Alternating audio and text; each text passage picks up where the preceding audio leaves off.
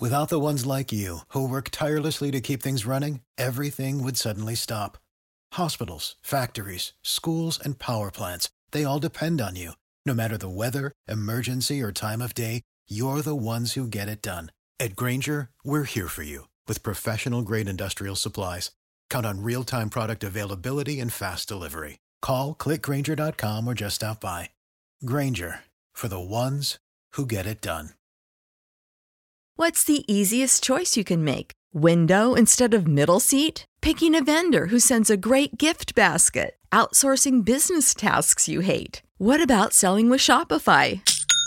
Whether you're selling a little or a lot, Shopify helps you do your thing, however you cha-ching. Shopify is the global commerce platform that helps you sell at every stage of your business. From the launch your online shop stage to the first real-life store stage, all the way to the did we just hit a million orders stage. Shopify's there to help you grow. Whether you're selling scented soap or offering outdoor outfits, Shopify helps you sell. Wherever and whatever you're selling, Shopify's got you covered. Sign up for a $1 per month trial period at shopify.com/try. Go to shopify.com/try now to grow your business, no matter what stage you're in. Shopify.com/try.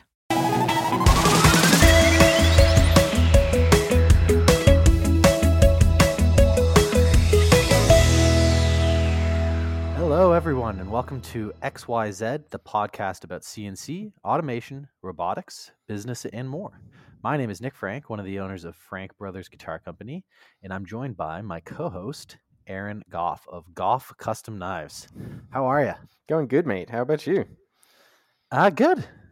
Yeah. What's new with you? Oh, this week's been very productive, actually, the last week since we talked last. Lots of production. I like to hear that. Yeah, so I got cranking on machining blades. So I sent out a big batch of blades to DLC, which is fantastic. Wicked. They all looked good. I officially launched my custom handle scales last week. You did? As well, yeah. What does an official launch look like? Well, I just told all my customers about it on an emailing list, right? So Nice. yeah, so I've got a whole bunch of those to do now, which should be fun. Yeah, it's been a good week. How about you? Super cool. Same. We made some progress with the Haas. Ooh. And I've been continuing to think about doing bigger batch of production, which I'm getting more excited about. Okay. And just been cruising. Been a pretty decent week. Nice. I started biking to work. That feels Ooh. nice. I Dude, almost hit a raccoon last night. Oh, yeah, that'd be bad. You like smash over head first into an angry raccoon. I feel like that would go badly. Yeah, I knocked. I was driving by a garbage pail and Scared him off.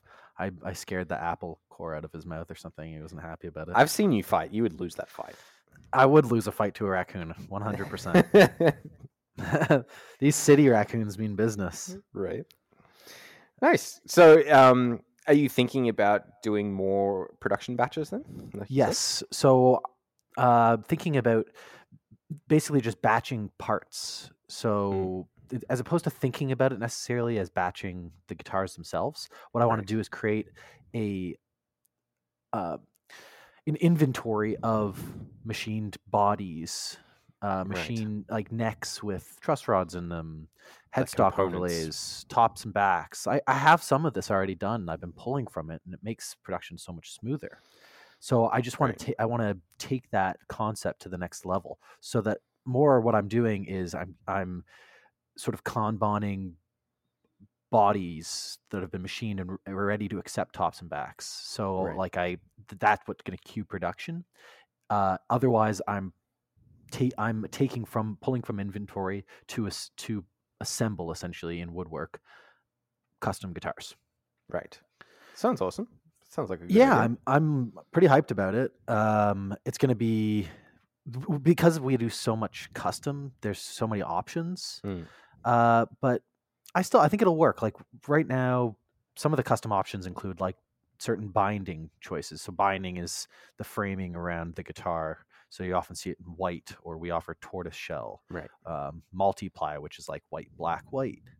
But right now I have that stuff already ready to pull from. So the other things would be, is the customer getting a top wood? Is their top wood maple? Is it Carina? Right. Is it I don't know. So you'll have like Curly maple. book matched blanks already glued up and ready to go, and then you can laminate them onto a body. Exactly. Cut the slots for the binding. Chuck the binding in. Yeah. Right. If I have all that stuff prepped, then I should be able to do more, assemble essentially more guitars in a week. Right. I think it makes a lot of sense. I personally really like the idea of stocking parts internally and then being your own customer. Exactly. Yeah.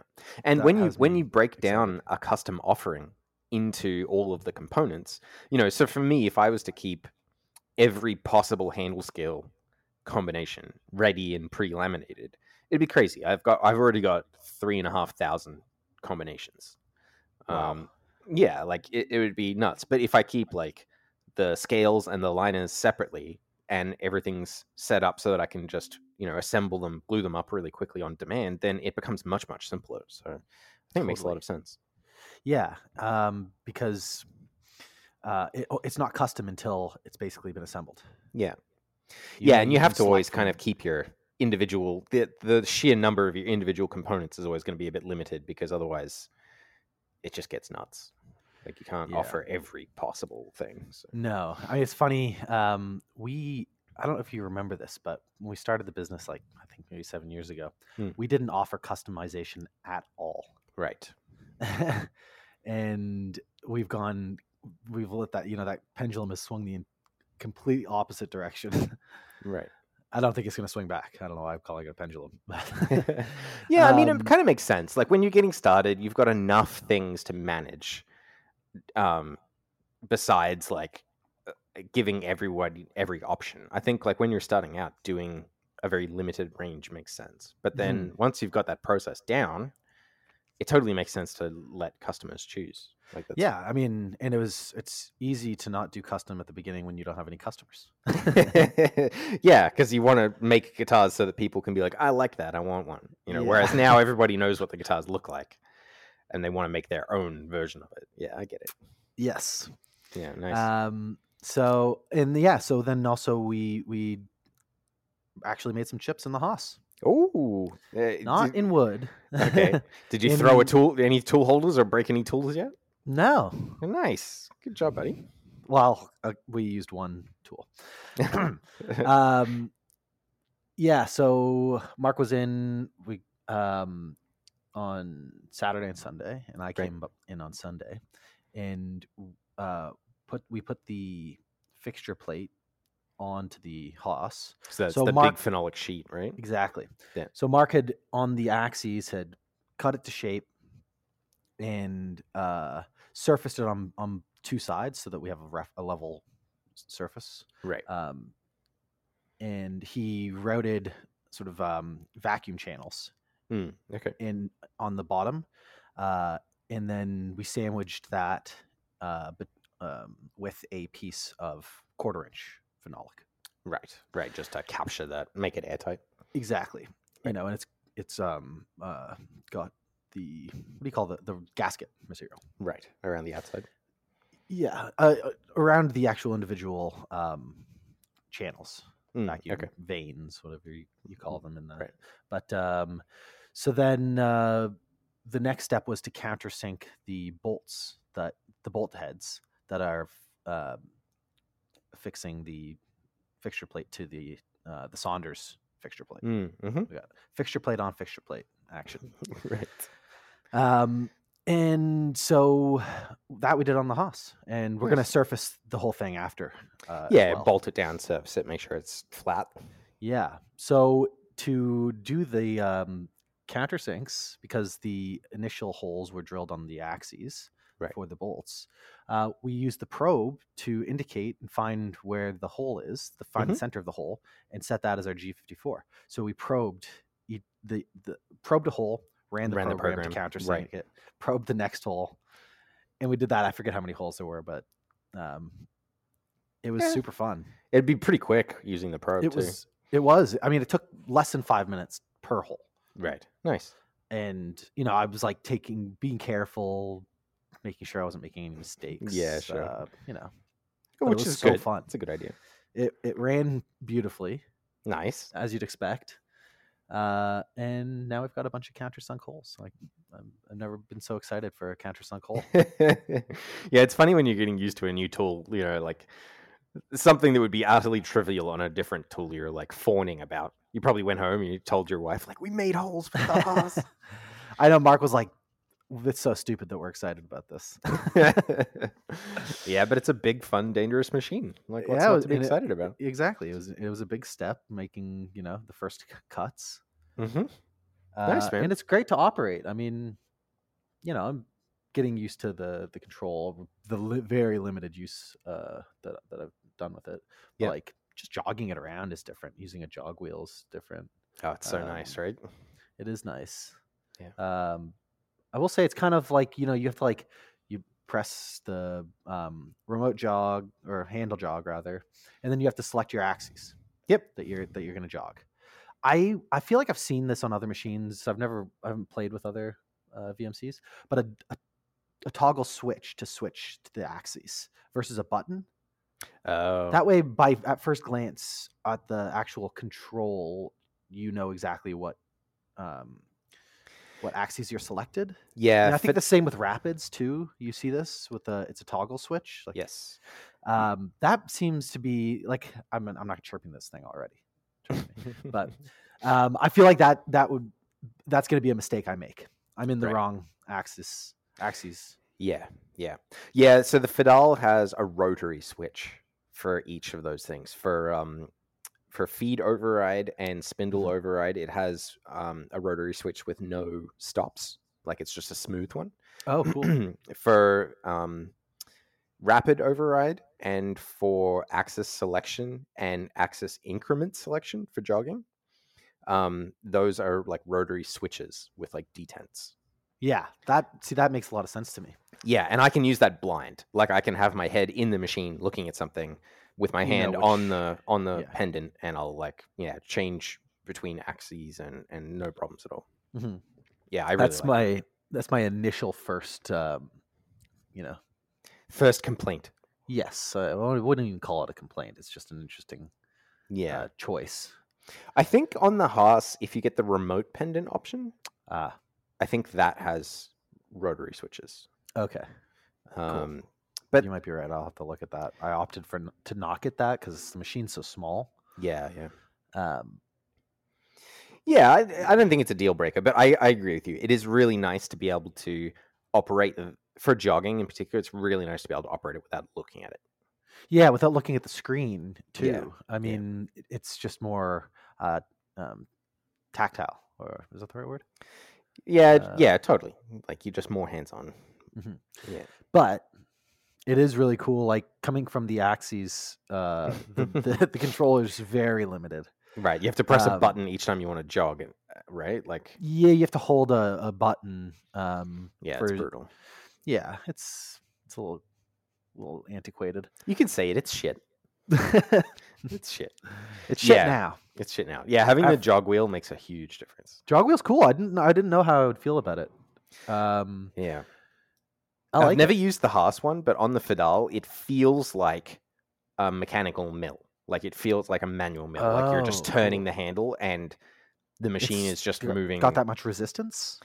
It's not like super resistance, but the machine just like when you turn the handle, the machine moves. It feels very visceral. It feels like those two things are connected. You know? That's cool. Yeah. I don't know if I would really say the same for this. The other thing it's interesting getting used to is which direction. Like if you're turning it clockwise, it's the table's moving, left. Right. Well, just to make my life hard, for some reason, my two Fidals are opposite. No. Yeah. What? I don't know why. But yeah, they're backwards. No, that's so weird. I don't know why, like different software revisions or something, different setup. I could probably fix it. Like it might just be that the jog wheel's gotten replaced on one of them and it's been wired up backwards. That would be too funny. Yeah, I could probably fix it, but honestly, I never even think about it. I just like turn it for a second and I see which way it's moving. And Yeah. I mean, I haven't put this thing on. I haven't jogged something where it's like so close to the table, except for the Pro I just did. But by that, I'm jogging 1,000 at a time. Yeah. So if you could go down a little, it's not gonna crash. Yeah. I've only broken one probe tip. So that's not bad. Yeah. How much is it's the Hamer? Yeah, so I have like the Hamer 3D Taster, which is like a 3-directional dial indicator. And that thing is that's so cool. Oh, it's so good. But yeah, I mean, the probe tips aren't that expensive. I think they're like $60-$70. Okay, and that's for like a steel tip with a ceramic fusible link. So it's like a ceramic rod that's meant to be fragile, so it fails before you damage the indicator. Kind of like a dial indicator has like a break point. Yeah, on the tip. That's cool. Yeah, one thing that surprised me about the probe is how fast it rams into something to probe it. Like I was like, I'll get used to that, but every time I'm like, oh, yeah, you think it's gonna crash, right? Yeah, it's like I think you can itself. Right, I think you can remove it, like turn it down. I think Mark was saying that he thought that too. I would like to do that. It doesn't seem reasonable. Right. I mean, maybe if you were jogging, if you were like probing a really big bore, you'd want it to move that fast. Or if you're doing like in-process probing, where you're like not even watching it, it's just probing. Yeah, I get it. I mean, yeah, it's obviously set up so that it can stop itself fast enough to prevent a crash. So it's fine. But yeah, I get what you mean. It's still like viscerally, you're like, oh shit. Yeah. And the other thing was we would like probe a hole, and that sets G54 to 0. Mm-hmm. And you can see on the control, you check like position, and a couple times X was 0.0000 and Y was 0.0001. I was like, what the hell? It's supposed to be zeroing itself, but it wasn't. So now I'm chasing tenths. I feel like a machinist. Chasing tenths when you have no need to. Yeah. just to do a countersink for a bolt head. Right. But I do want to know why that is doing Wait, that. so it's supposed to be setting it to 0. Like it should. I wonder whether it is setting it to 0, but then that axis. So like every axis will always drift a little bit off its intended position. So on the Fadal, if you just look at the machine when it's sitting doing nothing, each axis will flicker back and forth around 0. So it'll actually show you like how much error there is in each axis. If you look at it wrong. No, just like all the time. Because basically a servo isn't actually capable of sitting still. Oh, it's like a shark.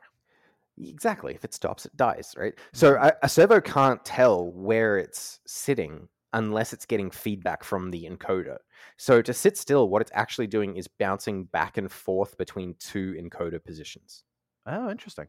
Yeah, so it's constantly bouncing back and forth. In order to hold still, that's what it's doing. It's always finding the edge to the right and then the edge to the left and bouncing back and forth. So that's why in some servo systems that are like not tuned well, you'll hear like a hum or a buzz. Yeah, okay. Ours does that. Yeah, if you like, the Axis does that. Mm-hmm. If you press like start the program, it like loads it, and then it you have to press start again to run it. Right. And it's just like.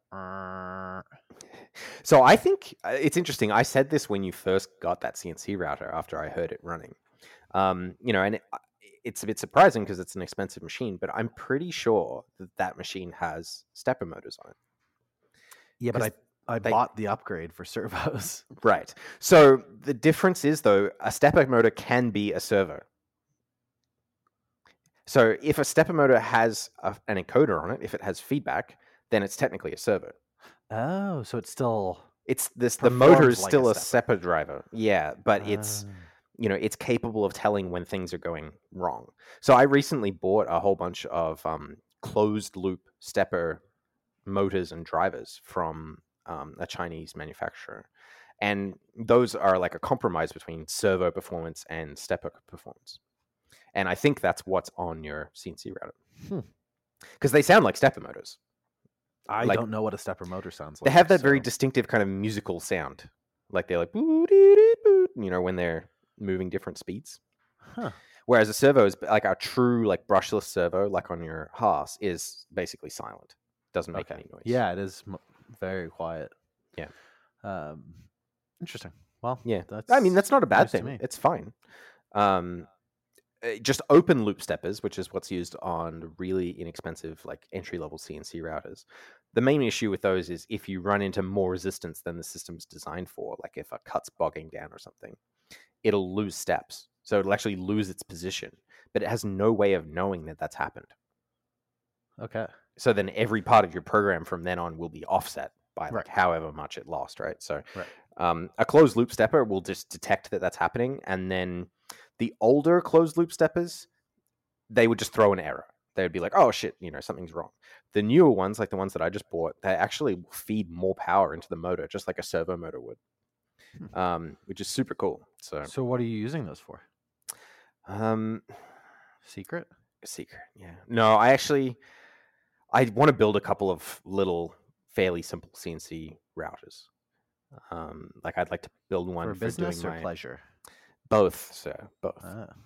Like I'd like to build one for just cutting my Kydex, right? Because like doing my Kydex sheaths, I only need one fixture, I only need one tool.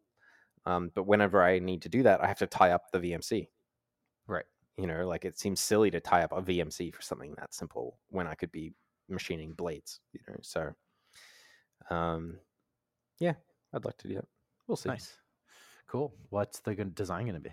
Like just a seriously simple, like extruded aluminum? No, it won't be that simple. I'll probably use aluminum plate. Okay. I found a place local to me that water jets aluminum plate for a really reasonable price. So I might do a lot of it out of like water jet aluminum plate, with proper linear rails and ball screws and the closed loop stepper motors and that kind of stuff. So like, there'll be a pretty serious little machine, but it won't be like a Haas, Right. Well, that's exciting. Yeah, it should be fun. We'll see. I've got so many friggin' projects on the go. Do you like to put that like pressure on yourself? Buy the stuff. If I buy it, it's happening. Yeah, and I mean, what I tend to do is like I'll get really interested in a project. I'll go and find the suppliers, for the relevant parts, and then I won't buy all of the parts for the machine. I'll buy a couple here and there just to test them out, see whether the supplier's good. Muck around with the parts. And then sometimes they'll end up in that part, sometimes in that system. Sometimes they'll end up in being used for something completely different. Sometimes they don't get used at all and they just end up, and I use them 2 years later for something else, Right. Where do you keep all this stuff? in big blue tubs. Right. Yeah. I mean, I don't buy that much crazy stuff. I just sometimes when I think something, could be fun or useful, I'll buy some stuff. I'm not like just buying servos every day just cause Although I did put a pretty serious hurt on my credit card today. What'd you buy? Nothing too crazy. It's just sometimes when you're like buying materials and stuff, you just have a day where like I don't know. Yesterday and today were kind of like admin days. Yeah. And today was like restocking day, and so I just like I bought close to like $600 worth of materials for the fixturing for the kitchen knives. Oh, wicked! That I want to work on, which would be exciting. So the aluminum.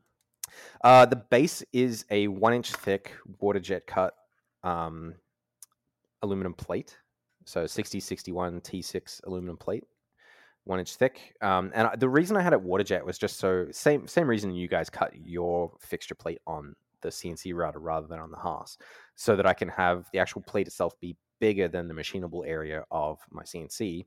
Right. And that way I'm not wasting any space for like hold down bolts and stuff,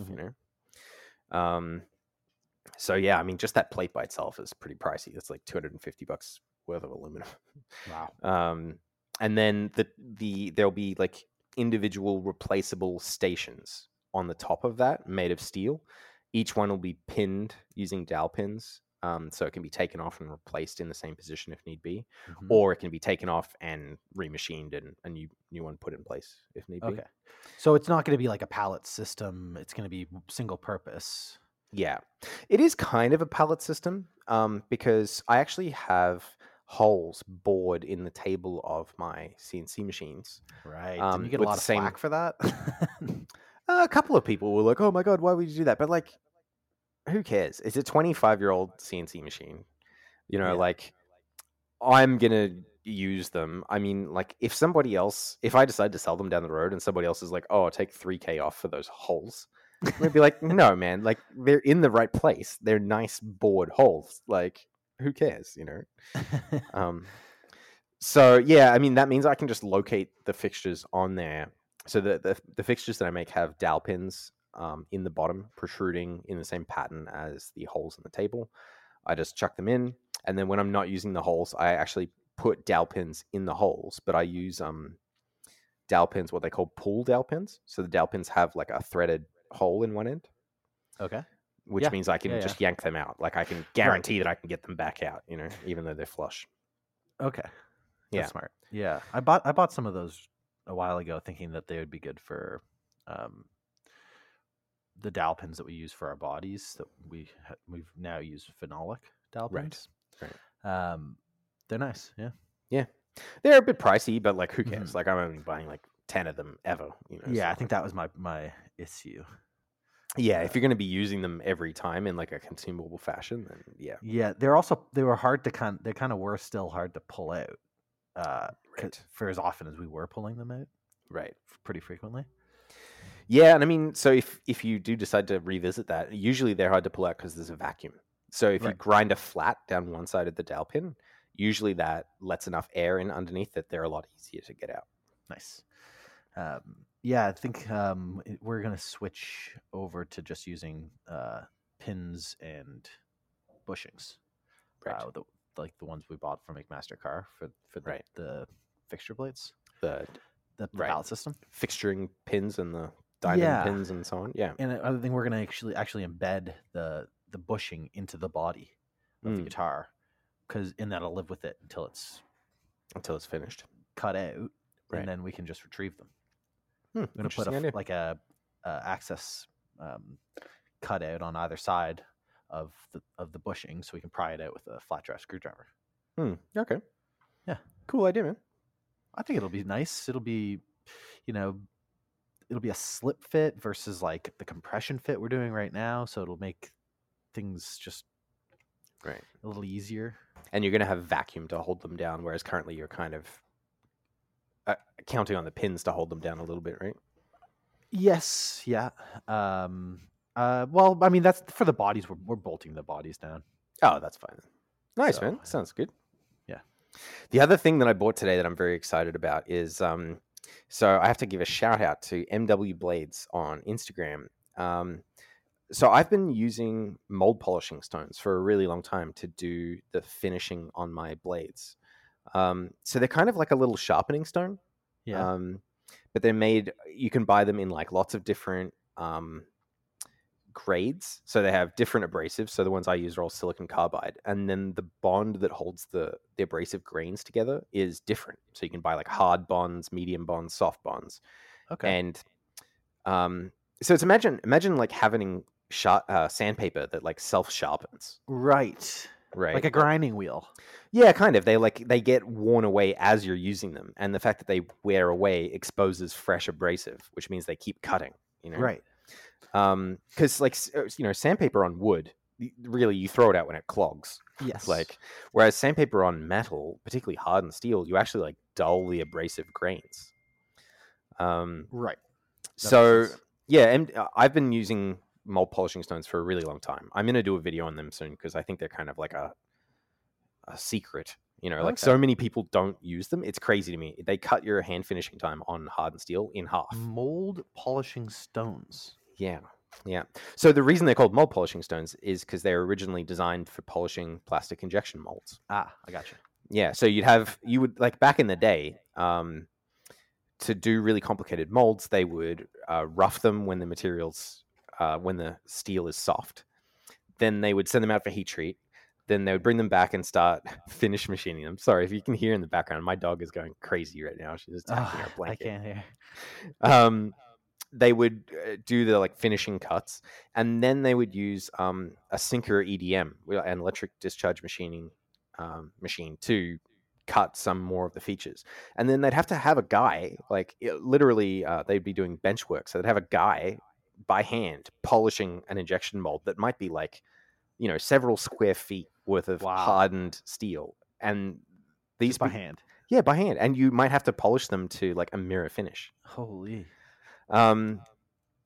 And out of that industry, so mold polishing stones were developed for that, and then they have like really fancy pencil die grinders, like air driven die grinders, right? For like polishing and shaping stuff. And they also made these reciprocating lapping machines. So it's an air powered machine that actually holds one of the EDM stones, and then will reciprocate the stone like a little, kind of like an inline sander. And it'll actually push the stone back and forth like 18,000 times a minute. Wow. What's it called? They're called air lappers, or like a pneumatic file. So yeah, MW Blades on Instagram posted a video of using an air lapper with the stones. And I'd looked at them a bunch of times back in the day, and I'd always been like, oh, they're too expensive. But I have no idea why I was thinking that, because they're like, buying like a really good one from a reputable company is like $300 US.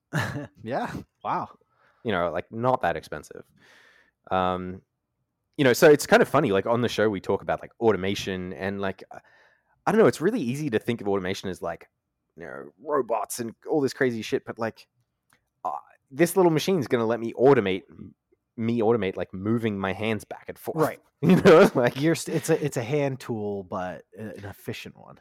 Yeah, so I'm really looking forward to that, because my arms, and my right elbow in particular, has been giving me trouble when I'm hand finishing lots of blades. So yeah, well, that's super exciting. I mean, it's going to be only a matter of time before you want to build a robot to hold this device, right, and then move it around. Yeah, I mean, you totally could, right? So maybe. So does this DW Blades? Does he have a video of himself doing this? Yes, he posted it on his Instagram. So it's MW Blades. MW, on Instagram. My bad. Yeah. And yeah, so he actually bought a really inexpensive one off Amazon. He sent me the link to it. It was like $50. I was like, holy crap. And I looked at a few of them, and the only problem I could see was that they didn't seem to list the stroke length. And that's kind of a vital like parameter for these machines, because you can get them in all sorts of different stroke lengths, from like 0.1 millimeters all the way up to like 3 millimeters of stroke. Okay. And the stroke length that you want depends on like what grit of stones you're using, and how big of an area you're finishing. Right. So if you're like polishing an injection mold, and you have to polish like little tiny slots or something, you might want the 0.1 millimeter stroke length, because otherwise you're going to be hitting the edge or the side of the slots. Right. Whereas for a knife, you're kind of finishing a larger flat surface. So I went with a 1.2 millimeter stroke length. So yeah, hopefully that should be arriving next week. I'm super excited to try that out. Wow. Will you post a video of that? Oh, 100%. I'm actually going to post a whole video on like how to use mold polishing stones, because there's only one or two other videos out there showing them. So I on your, I think, suggestion years ago, bought a Lansky sharpening kit. Mm-hmm. That is not a mold polishing stone? Actually, they might be using mold polishing stones as the sharpening thing for the Lansky. Like that might be where they're getting their stones from. Oh, okay. So they just put it on a piece of plastic. Yeah, basically. And like I don't know what kind of grade they're using. They're probably using like a hard bond aluminum oxide stone. Right? Because like the stones that I use, if you use them in a sharpening system, they would wear way too quickly. Okay. But the faster the stones wear, the faster they cut. Oh, interesting. Right, so because they're always exposing that means they are exposing fresh abrasive more quickly. But do you have to lap them flat? No, so basically you have to just develop a technique. If you were polishing an injection mold, then yeah, you might have to shape the stones, right? You might have to keep reshaping them so that you don't distort the feature that you're polishing. But when you're sanding a knife, you just kind of develop a technique to move the pressure around to keep the stone in a shape that is useful. So like your even wear.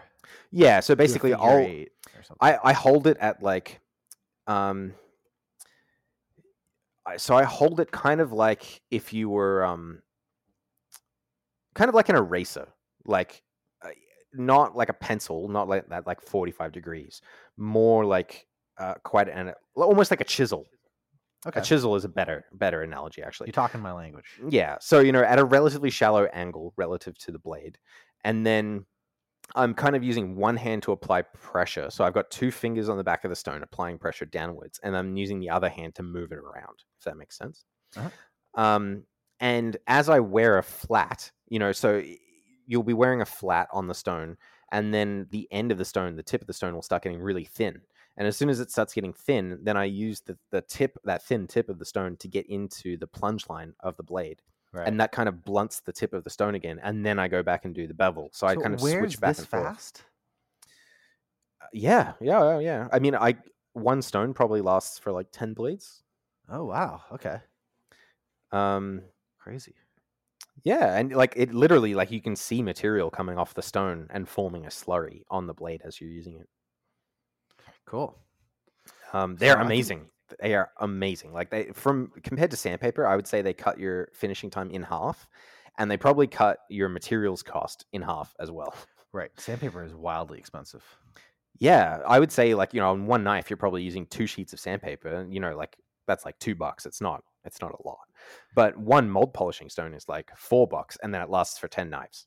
Oh yeah. So like that's good. That's a big difference over time. Yeah, like a sheet of sandpaper can be $1. Doesn't that seem expensive?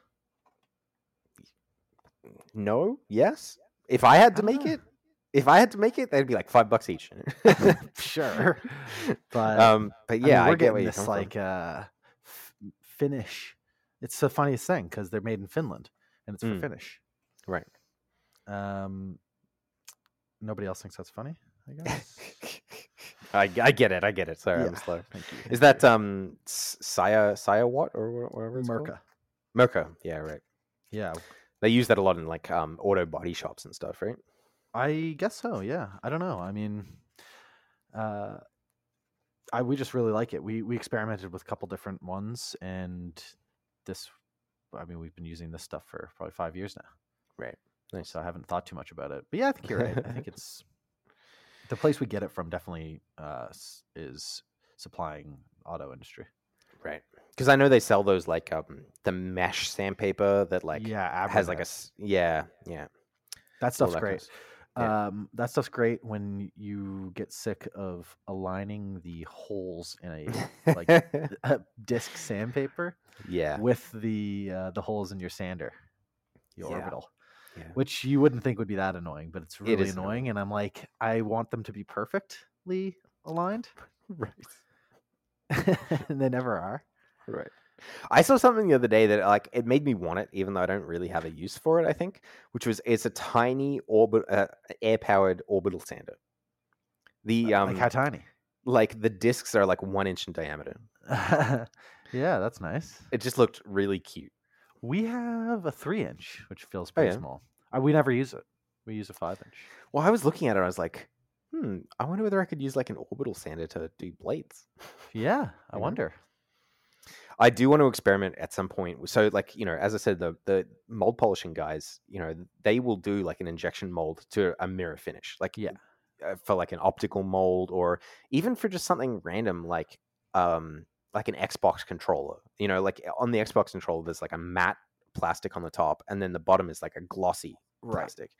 And to make that glossy plastic, they have to mirror polish the mold. Right. Like it's nuts. But the way they do that is with like a diamond lapping paste on like felt bobs on a die grinder. Yeah, that makes a lot of sense. Yeah, I mean, that's how we polish our guitars to a high gloss is with liquid compounds. Right. And a foam pad. Right. Yeah, I kind of want to do that on a knife. Oh man, that'd be so cool. I kind of want to do it. I want a high gloss knife. One day.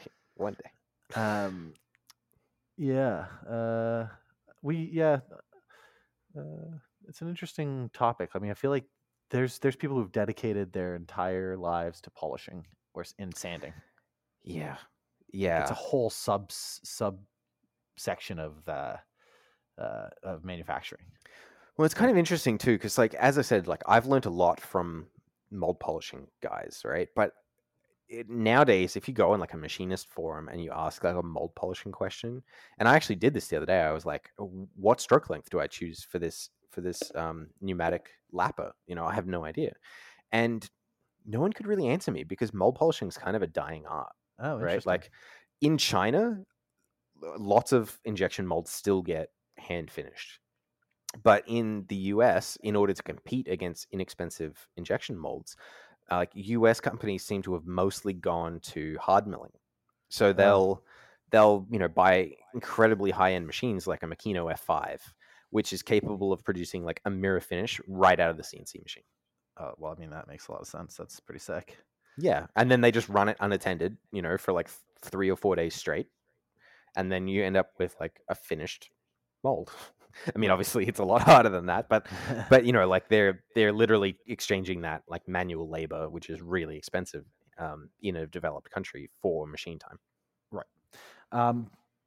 Also, aren't they a lot of like molds etched to have like a pattern, like a texture? Yes, I believe that. I don't know if it's to avoid that, but it'd be for like wear purposes, right? So like the Kydex that I buy for my injection molds is finished with a texture called hair cell, and the reason that they do that is so that it doesn't show wear. Okay, that makes sense. Right. And yeah, I believe those are still like photo etched or laser etched. Yeah, cool. They don't really machine them. There's somebody I follow on Instagram. I should, before I even say this, find out who, but they do molds. Oh, and they do the texturing? They do the texturing. Please send me a link to that. Yeah, please send me a link to that. I'd be really curious. So I've actually tried a couple of times now to do texturing in CAD to 3D print parts that have a texture already on them. And that process is utterly, utterly brutal. Like I have crashed Fusion 360 multiple times and made it completely unusable. I've actually made it so you cannot open a drawing. Is it just because it's the complexity of like overlaying a pattern? Yeah, so like basically the way you would do it is you'd make like a 2D sketch, and then you would like project that pattern onto your 3D part and kind of like emboss it into the part. Right. The problem is that Fusion really doesn't like it when you put like 10,000 elements in a sketch. It just seems to bring it to its knees trying to compute all of that. Right. Yeah, and like as I said, I've literally made drawings that like crashed Fusion, and then I like couldn't open them again because when you try and open them, Fusion's like trying to do that thing that crashed it. Right. So it's just forever lost. No, it was fine. I just like reverted to an older version, and then it was back again. But like, yeah, it's an interesting problem. That's cool. Mm-hmm. Molds are crazy. They are. Something you wouldn't think is so complicated. Yeah, I guess so. You just never think about it. Yeah. I mean, all the plastic parts, you're like, well, they make this out of like some better material. But like the thought that went into making that. The thing that boggles my mind is like going to the dollar store. I mean, if you're going to go to the dollar store and buy a dollar store toothbrush, which I don't know if I'd recommend that, but let's say you do. And that toothbrush has like glossy surfaces on it, right. Like the mold that made that toothbrush is probably worth like 50 grand, right? 100 grand. Yeah. So we had, we have like these nameplates that go on that we have fixed to our cases, the guitar cases. We had them made locally. Okay. And they are the shape of our logo, which is a hexagon. And to make that shape and sheet in the metal, it's like it's brushed aluminum. They quoted us to have a mold made, and it was something like $5,000 or $6,000. Oh, to have like a die to cut them out of the sheet? Have a die, maybe. Yeah, so it's not a plastic mold, different thing, I suppose. But yeah, but still, it's yeah. It was so expensive. They ended up actually laser cutting them. That makes total sense for your quantity, yeah. But they were like just got their laser cutter, so they had some problems with alignment, aligning it with because it's chemically etched. Our logo is chemically etched into it, and then laser cut. So that there was like the alignment with the border of our logo with the actual cutout of the shape. Well, problematic, but we might have talked about this last week on the show, but there's a company in the States called Send Cut Send. Maybe you and I talked about this after the show, actually. Yeah. So there's a company in the States called Send Cut Send, and they do on-demand laser cutting. So you can just upload like a DXF file onto their website, and then they just tell you how much it is. And then you get quantity breaks and so on. But they actually do etching as well, like laser etching. So you could have them laser etch and then cut the parts all in one operation straight from the sheet. Yeah, I should get a quote for that. Yeah. Yeah, it sounds like it would be super straightforward. Something nice about having it made by this local company that we've been buying them off of for like the past 7 years, but well, the problem I have is that, like, so I'm getting these fixture plates water jet cut, right? And honestly, like, the company I'm dealing with now, they're pretty good. Like, I email them, an hour later I get a quote back and I say yay or nay, and then they call me for the credit card details. But sometimes when you're like prototyping something, for laser cutting, if you have like a bunch of little holes, let's say you have a 12-inch square part, so like a 1 square foot part with like 100 holes in it, that's going to cost like $50. Whereas like just a one square foot rectangle might be like $4. Right. Like, it's really nice to just be able to get an idea of pricing just by like chucking a bunch of files into an automatic quoting system. You don't feel like automatic. Fully automatic. How fast are you getting a quote back? Instantaneously. Wow. Oh, that's cool. Like, you just upload your part and it just tells you, this part will be $12 for one, or like $6 each for 10, or $3 each for 1,000. As a programmer, does that impress you? A computer not programmer? Really. It's not actually a super complicated problem. What impresses me is that people have been so slow to implement this. Okay. Like, that seems complicated because it seems like there's a lot of factors.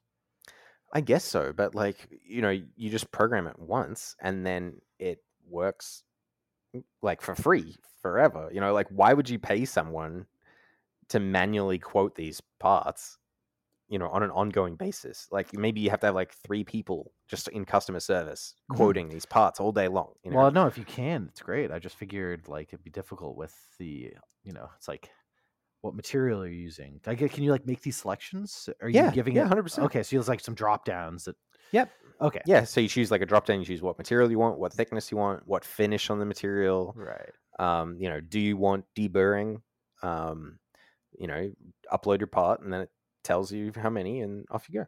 Okay. For some reason, I was picturing something more complicated, but that makes sense. You're entering a lot of the information yourself. Yeah, and so like, it kind of boggles my mind. I guess that people come from industries that aren't used to thinking about things that way, about automating the solution, and so the default answer is just to throw people at it. Right. Like, you get a new person, you tell them, when it looks like this, it costs this much, and then you just throw people at it. But I guess so. The first company I know of that did this was a company in the States called OshCut. And they, as far as I know, are an extension of another company called OshPark, and they were basically doing short-run circuit boards. So they had a US manufacturing facility, and you could like upload your circuit board design, and to make producing like 1 or 3 circuit boards feasible, they would batch your circuit boards with a whole bunch of other people's circuit boards, and then send that like combined file to a fab to have your circuit board cut. Right. But like, until they started doing it, like, you couldn't get like 3 circuit boards. You had to order like 100, 500, Right.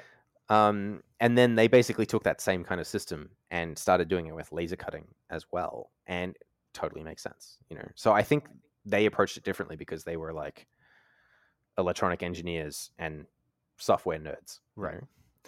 Like me. Well, it is. I mean, these days too, we're just like, people are just used to a certain like timeliness. Yeah, instant gratification, and it has to be easy too. Like, I mean, I was thinking, this is kind of making me think of when we were deciding what tooling to buy for the Haas, just like tool holders. And we ended up going with Meritool based on your recommendation, and you can just go and click what you're buying on their website. Yes. Whereas there's so many other people in the tooling industry, you have to like look through catalogs, and there's part numbers, and you have Kennametal was our other one of the other options, and we were going to get like a credit right through Haas. Yeah, so Haas do like a tooling credit bundled with the machine, right? Yeah. But I mean, Maritools prices were still competitive with the discounted pricing on the Kennametal stuff, which is just more expensive, probably because they've got dealers or that have a markup on it and blah blah blah. Who knows? But it was just like going through their website. It was so confusing. yeah. Like they're using different names for the type of tooling. Like for Cat 40, they had like it was just hard to find even a Cat 40 tool holder. Right. Simply. Yeah. Right. Yeah, it does drive me a bit crazy when and I know that I've been guilty of like sometimes it's hard when you're looking at your own system. You're like, yeah, that makes sense because you've been indoctrinated into a certain system. But yeah, like Maritool's system is it's so nice just to be able to like look at a tool holder, see a photo of it. They've got like PDFs and like CAD files of the tool holders. So I don't know whether you found this yet, but they actually have a tool library that you can import into Fusion 360, and then it gives you 3D models of every tool holder. Wow, that's great. And then you can just say, okay, I've got this tool in this tool holder, and then Fusion will simulate like the tool holder and everything when you're running simulations. Oh, wicked! I like that. Yeah, super nice. Yeah, because we are using all the same tool holders right now, but I would like to get some like ER20 tool holders for like holding skinny noses tools or something. Yeah, right. Yeah, so that would be cool to see, the different tool holders represented in the CAM file. Yeah, 100%. I do the exact same thing. In fact, I actually as you do, so for the kitchen knife fixtures, I downloaded their tool library. I had a look through and I picked one out that looked right, and then I simulated it with that tool holder and that tool. I don't even own the tool or the tool holder yet. Like I'm going to buy the tool and the tool holder to suit the fixtures and the programs that I'm designing, Yeah. That is nice. Cool. Oh, so that reminds me, I've been looking at shell mills. Oh. Because we surface our bodies, mahogany bodies, and they are 15 inches by 18 inches. Mm-hmm. And we're surfacing them right now with a 1/2 inch bed. Right. So it's going to take a little bit. Yeah. So I'm interested. The biggest tool we can hold diameter wise in the side mount tool changer without taking up a pocket on either three side. Pockets. Yeah, is 2.5 inches, which that would mean, we're gonna surface a body 2 times faster. Right. 2.5 times faster. 5 times faster. 5 times faster. Yeah. Totally. Remind me never to do math on a public podcast. So I'm looking at they've got a 45-degree shell mill. That looks nice, and some the SEHT inserts. Is that the one? The Corloy ones. Well, yeah. So they'll have like a designation. So I think the ones that you're looking at are SAHT. So they're square inserts with the 45-degree. Yeah. SHIT. Yeah. Yeah. Real mature. So I'm just jumping on the website now. 2.5 inch diameter. It should be, right? Such a fanboy. SAHW? SEHT. And the ones I'm looking at are the Corloy, the aluminum specific ones, right? The really sharp, shiny ones. The sharp, shiny ones. Yes, yeah. So those are SAHT. Yeah, so that would be exactly what I'd recommend. Yeah, sweet. Okay, good to know. I'm pretty excited about that as an option. Yeah. I can imagine. I've been looking at that same tool for a while. I haven't quite justified it. We just share it, send it back and forth. I haven't quite justified it yet. I don't know how those inserts are going to deal with hardened steel. That's one thing that I'm a little curious about. Is there an insert that would work better for that? Yes. So that shape of insert, so the SEH shape, they have a bunch of different like geometries. So you can get ones with like they have like rounded over corners, so it produces like a negative rake tool, which is very tough. Yeah, I'm sure there'll be something. I have to try it. Right. Yeah, it's a bit of a barrier to entry with the price. So it's like $126.55 just for USD for the shell mill. Yeah, and then you need a holder. The holder, I think, is $115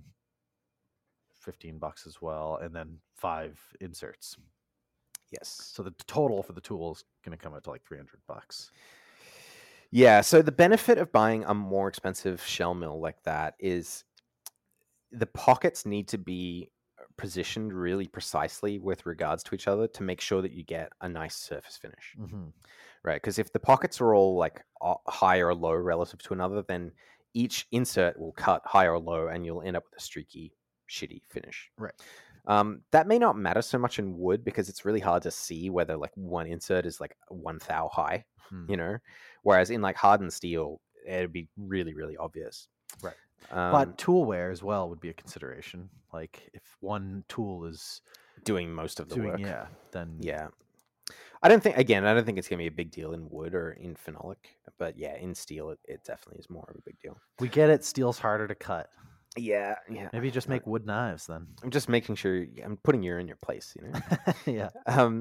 So yeah, I mean, there are cheaper options, right? Like I'm not going to mention them. I don't, necessarily condone some of the cheaper options, particularly for shell mills, because I kind of worry about them like coming apart. Ooh. I did see not ideal. It'd be like a bullet. Right. So in the automotive industry, they use shell mills sometimes that are up to like 12 inches in diameter. Oh, cool. These are terrifying things. So imagine a 12-inch diameter shell mill with like potentially only one cutting insert. So it's kind of like called a fly cutter. Yeah. Fly cutter, yeah. On like a Cat 40 tool holder. So like the tool holder itself is like 2 inches in diameter, and then it's got like a 12-inch bar sticking out of it. And they use these for facing cylinder heads. So like parts of engines that have to be really flat to mate together. But I did see a video of what happens when one of those comes apart. So they had this thing spun up to like 7,000 RPM or something stupid. And wow, 7,000 RPM at the spindle? Yeah. Oh, how fast is that? Is the tool moving? Oh, God knows. But it went through the machine enclosure, went through a concrete block, and then came out in another room. Yeah. Wow, that's wicked. And the video was like that video in the show notes. I'll have to see. They showed the tool holder like embedded in a wall in the other room. And was the operator standing there, and the top half of his body just slips? Yeah, right. Like one of those. Yeah, like in one of those vampire movies. Exactly. That's cool. Right. Well, so the 2.5-inch shell mill seems a little less scary. But okay, if you think about a jointer, like ours have straight blades, but you can get a jointer for surfacing a piece of wood that's like 20 inches wide that has 70, 80, 100, I don't know, inserts in them. Right. It's basically like a massive shell mill. Yeah, like they call that like a corn cob mill. Cob insert mill. Right. Yeah. Yeah, sounds terrifying. Yeah, we used to have one in a combination planer jointer. It was nice. Spinning at like 3,000 RPM. Yeah, and it was silent. Ooh. Before we go, look, Nick, you and I, we could shoot the shit for forever, and we have. But before we go, we should answer some questions. Don't you think? Deal. Don't you think? Mm-hmm. All right. They're all going to be for you about knives. No, they're not, actually. They're not. Oh. One thing, so we have, before we have any questions, we have a couple of suggestions. So Wing and Wave Designs on Instagram sent me a post which is hilarious. I don't know if we talked about this last week, actually. The Fingerbot Plus. It's just like a little robot that just presses a button. Okay. It's hilarious. So he suggested that for turning off my compressor. Nice. that I could just attach that. I did actually find a really nice solution for turning off my compressor. I bought all the parts today. I'm actually going to be able to integrate it into the compressor package. Like it's going to be fully built in. So in the front of the compressor, there's all of the control circuitry is built on this stuff called DIN rail, which is like a steel rail, like 1.5 inches tall, that like relays and stuff all snap onto. Yeah.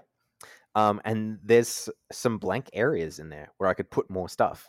And I actually found that you can buy programmable timers that are DIN rail mountable. So you can say every day at 11 p.m., even accounting for daylight savings time. Fancy. Turn this relay on and off for 1 second. And then that little relay will just be connected to 110 volts AC and to a solenoid, like a magnetic pushy thing. And the solenoid will be on the outside of the machine and it'll just press its own off button. Wow. So simple. Yeah, it's going to be super simple. The only problem is if you want like a really nice, like UL CSA certified DIN rail mounted timer, they're like $100 from McMaster, from DigiKey. Okay, the ones from McMaster were like $250. But it's McMaster. Yeah, I know. So yeah, the solution's gonna be really nice. But Wing and Wave designs, I really do appreciate that. He said he was laughing when he found it on Kickstarter. He was like, he listened to the podcast the day before and then found that on Kickstarter the day after. Good find. Yeah, we should all get fingerbots. Right? Just find something to do with them. And j.berry_knives on Instagram made a suggestion for a $1,200 CNC router. Oh, great. Because we were talking about that a couple of weeks ago for Baltic Blades. So there's a company called Millwright, which is spelled Millright. And they have a machine called the Carve King. And that looks a lot kind of like the Shapeoko, same kind of form factor, but it has lead screws on all axes rather than the belts. Nice. And it comes with a router for the spindle. As like part of the package. Yeah, and it's $1,200. It looks pretty decent. Nice, and it's the king of mills, the king of carving. Yeah, king of carving. Right there you go. So yeah, that might be an option for Baltic Blades for that $1,200 ish CNC router. Score. So they got some more expensive options too. Yes, they have like bigger ones. That one's like 17 inches by 17, and then they have bigger ones that are more expensive and more like robust ones on top. Oh, they do too. Okay, cool. I didn't have a super thorough look through the website, I will admit. Excellent suggestion. Yes, exactly. And then we have a question for you, actually, Nick. So, Real Penny Pincher on Instagram asked, "Are there any tour videos of your shop and your CNC gear?" We've been meaning to do a proper shop tour. So my apologies. We don't have that. But what we do have is we shot a video with Blundstone, the boot company. And they did I haven't watched it in a while. But they did a little walkthrough of our shop, or we did a little walkthrough of our shop. So you can check that on our website, frankbrothersguitars.com or frankbgc.com. And if you want to see more stuff from our shop, though, we do post videos on our Instagram, which is at @frank_brothers. And we'll often post stories of random stuff, including the CNC running and whatever else we're up to. Do you guys have a YouTube channel? Check it out. We do. We don't have a ton on there. We do have, and there's a lot of demo videos. So not a lot, but there's some demo videos of the guitars being played. So, but do you want to do more I do, yeah, shop stuff? Yeah. I want to become a YouTube celeb like you. Well, yeah, I mean, I'd be down to help you guys shoot some stuff if you wanted to. Yeah, that'd be fun.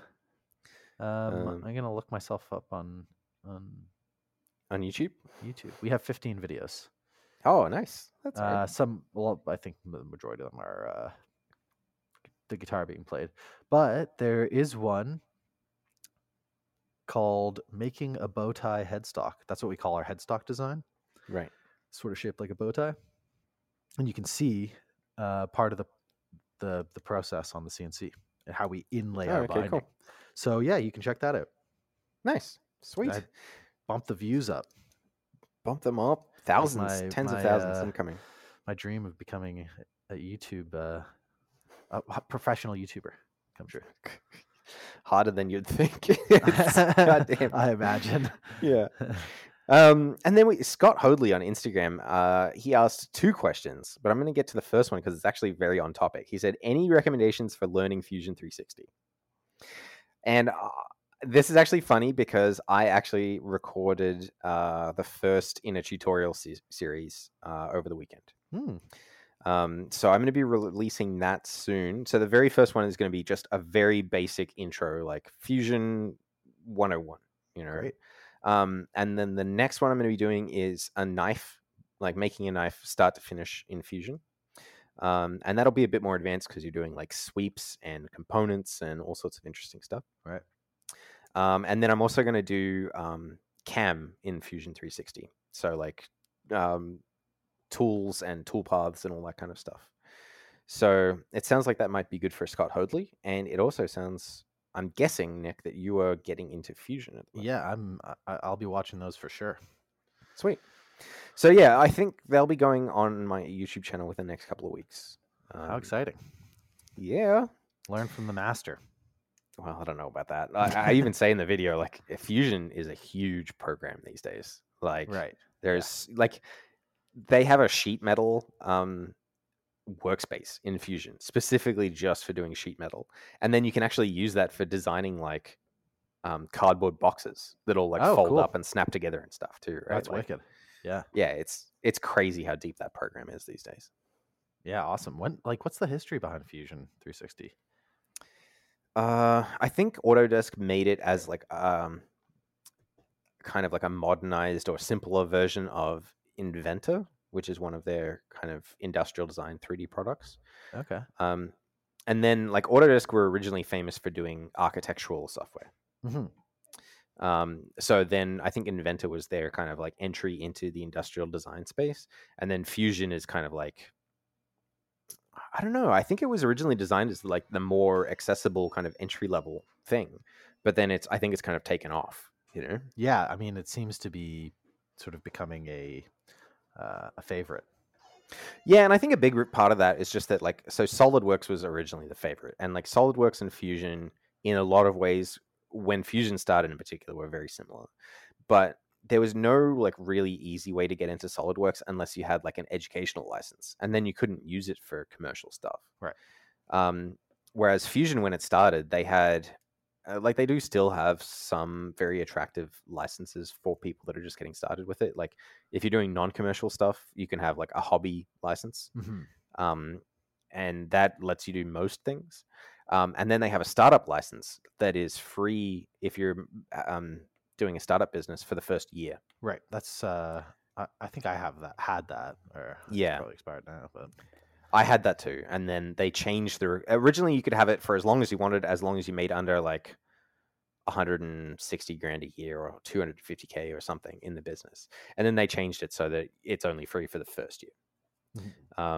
So like I pay like $750 Canadian a year for Fusion. Not bad. I mean, it's pretty powerful software. Yeah, I mean, I still kind of grimace every time I pay that. But if I was to use anything else, like Onshape or SolidWorks or whatever, they'd all be like double or triple that, right, at the minimum. You know, so cool. Yeah, for what you get, I think Fusion's a good deal. So we're all going to learn Fusion, or me and Scott are going to learn Fusion from. Yeah, I mean, it really isn't too bad. Like I'm trying to keep it really basic. Like you don't have to learn every tiny nook and cranny to just start making shit. Yeah. You know? So there are also some great YouTube tutorials though on that I've done them where you make a specific object in with somebody essentially, like you follow 100%. Along like Bob Ross, and those are a really cool way to learn just some of the basic things. Yeah, and that's exactly how I'm structuring how to extrude something and whatever, chamfer something. Yeah, you make like a Lego block. really cool. It's funny that you said that because that's exactly what I'm doing in the first video. Oh, nice. I don't know whether there are other tutorials doing that, but that's exactly what I'm doing in the first video. Nice. I think it's a great shape for that because it's extruded. It's sort of like a thin wall. Yep. It's a good shape. I don't know why, but well, yeah. So one of the things I did with my tutorial is I made sure that you're doing everything in a parametric fashion. So the last thing we do after making the Lego block is actually go through and change it until it doesn't look like a Lego block at all, just by changing dimensions. Oh, cool. And then the whole drawing restructures itself. Everything, is still correct in relation to each other, but you change like the height, you change the number of little nubs on the top. Oh, wicked. The great. Size of the nubs, all of that kind of stuff. Everything's parametric. That's really cool. And it's very, very simple. Like that doesn't add any complexity to the design. Will you do the cam for that object?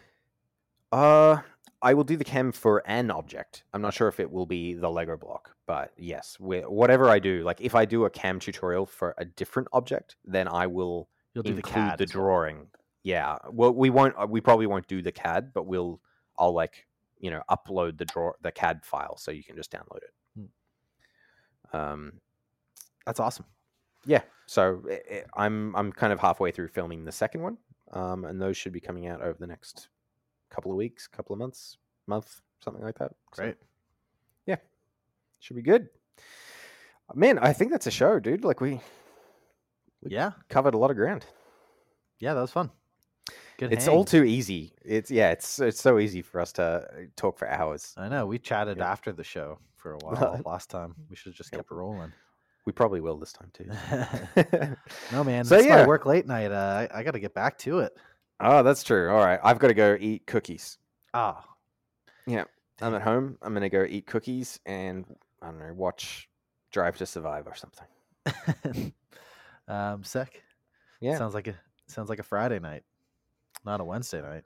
Well, you got to make every night Friday night if you can. All right, buddy. Well, cool. I hope you have a good week. I hope everyone has a good week. And I'll see you again next week.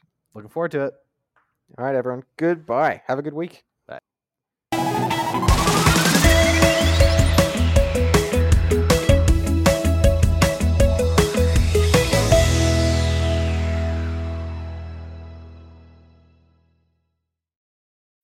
When you need mealtime inspiration, it's worth shopping Kroger, where you'll find over 30,000 mouth-watering choices that excite your inner foodie. And no matter what tasty choice you make, you'll enjoy our everyday low prices, plus extra ways to save, like digital coupons worth over $600 each week. You can also save up to $1 off per gallon at the pump with fuel points. More savings and more inspiring flavors make shopping Kroger worth it every time. Kroger, fresh for everyone. Fuel restrictions apply.